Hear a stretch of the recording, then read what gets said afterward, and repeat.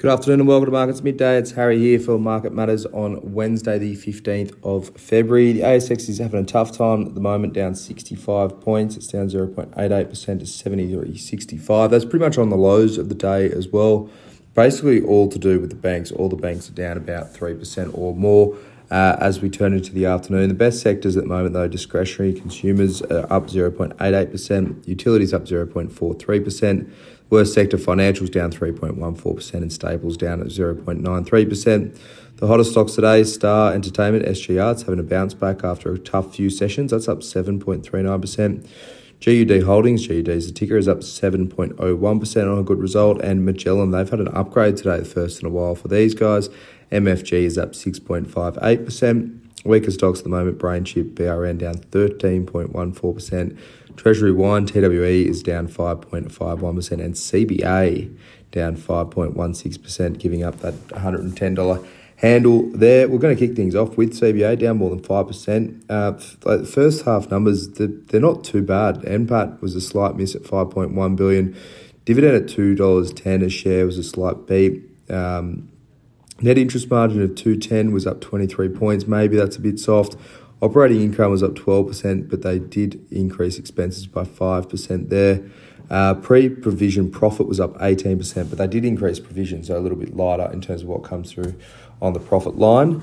And that's probably what the issue is. So loan arrears at 0.43% was still really tight, and that's actually lower than June 22, but they've talked to those arrears increasing into the second half of this financial year for CBA. They are still talking to a soft landing economic-wise, so that's their preferred outcome here. And how that impacts their book will probably be lighter than most expect if they don't see those arrears start to tick up. That net interest margin does need to do a bit of work, though. I think the market was hoping that would be a little bit higher today. But overall, I think it was expensive heading into it. The banks have been really strong over the last few weeks and last couple of months in particular.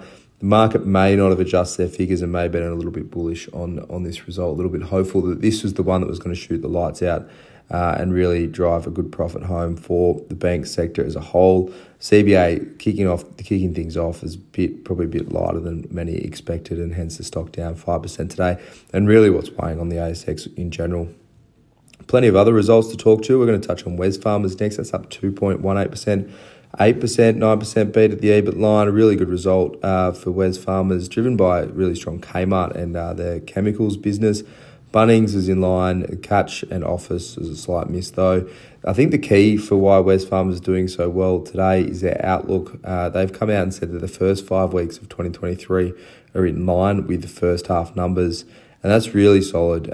We've seen a lot of retailers come out and basically say that the 2022, end of 2022 was really solid, but they've seen a massive drop-off in the first 5 weeks. Wesfarmers is complete opposite. They continue to see growth coming through across their retail portfolio there, and that's helped that stock trade higher by about 2% today. Did trade through $50. It's back below that at the moment, but overall, really strong start for Wesfarmers. Quickly on Cochlear as well, COH, it's up 6.34%, one of the standout performers of the ASX 200 today, about an 8% beat on the profit at 142 for the half. Market was expecting 131. It was really surprising to see a buyback come through. This is what market wasn't really expecting, a buyback. They want to get their cash balance down to around about $200 million, so plenty of room to buy back stock and really support this one moving forward. They did maintain FY23 NPAT guidance, so 290 to 305. The market's at 298. So pretty much the midpoint, but I think the market's now thinking that's conservative, given they've put in a really strong first half. They tend to see a bit of a backlog come through in the second half as well. So you expect to see that maybe that NPAT line be upgraded throughout this second half of the year. I think management team there at Cochlear is just, maybe being a little bit conservative on those numbers, a bit shy to upgrade at the moment. Next up, Treasury Wine Estates, TWE, it's down 5.65%.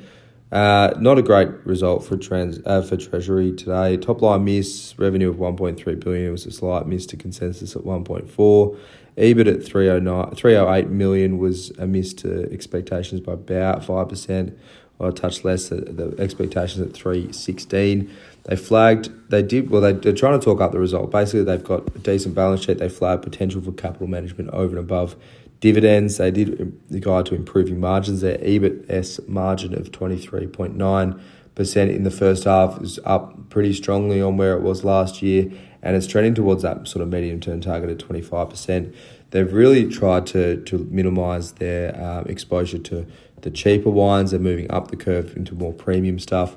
They tend to see a little bit more higher margin as a result of that, but obviously they're seeing a little bit less volatility in their sales as a result of that as well. They want to be at the pointy end of the market, which is consistently see sales, and they're doing a reasonable job of that. But I think these numbers were just a little bit light, and they've got a bit of work to do in China and the like too. Their North American business is sort of shooting the lights out at the moment, so it's an interesting one. That stock's probably down a little bit more than I suspected today. It's one we're keeping a close eye on here at the moment. Having a look at Asian markets at the moment, Japan's Nikkei is doing a lot better than we are. That's up 0.1%. US futures are down though. S&P 500 futures down 0.25%. NASDAQ futures down 0.3%. A fair bit of data tonight to watch out for in the US. The key one being retail sales for January. It's expected to come in at up 1.2%. That was down 1.1% at the last print. It's also industrial production expected to rise by 1.1%. There's a few other things, crude oil stocks, and inventory levels and things like that as well, which will be in the mix too. But for now, that's all for Markets at Midday for your Wednesday. I hope you enjoy the rest of your afternoon. And as always, look out for the Market Matters afternoon report.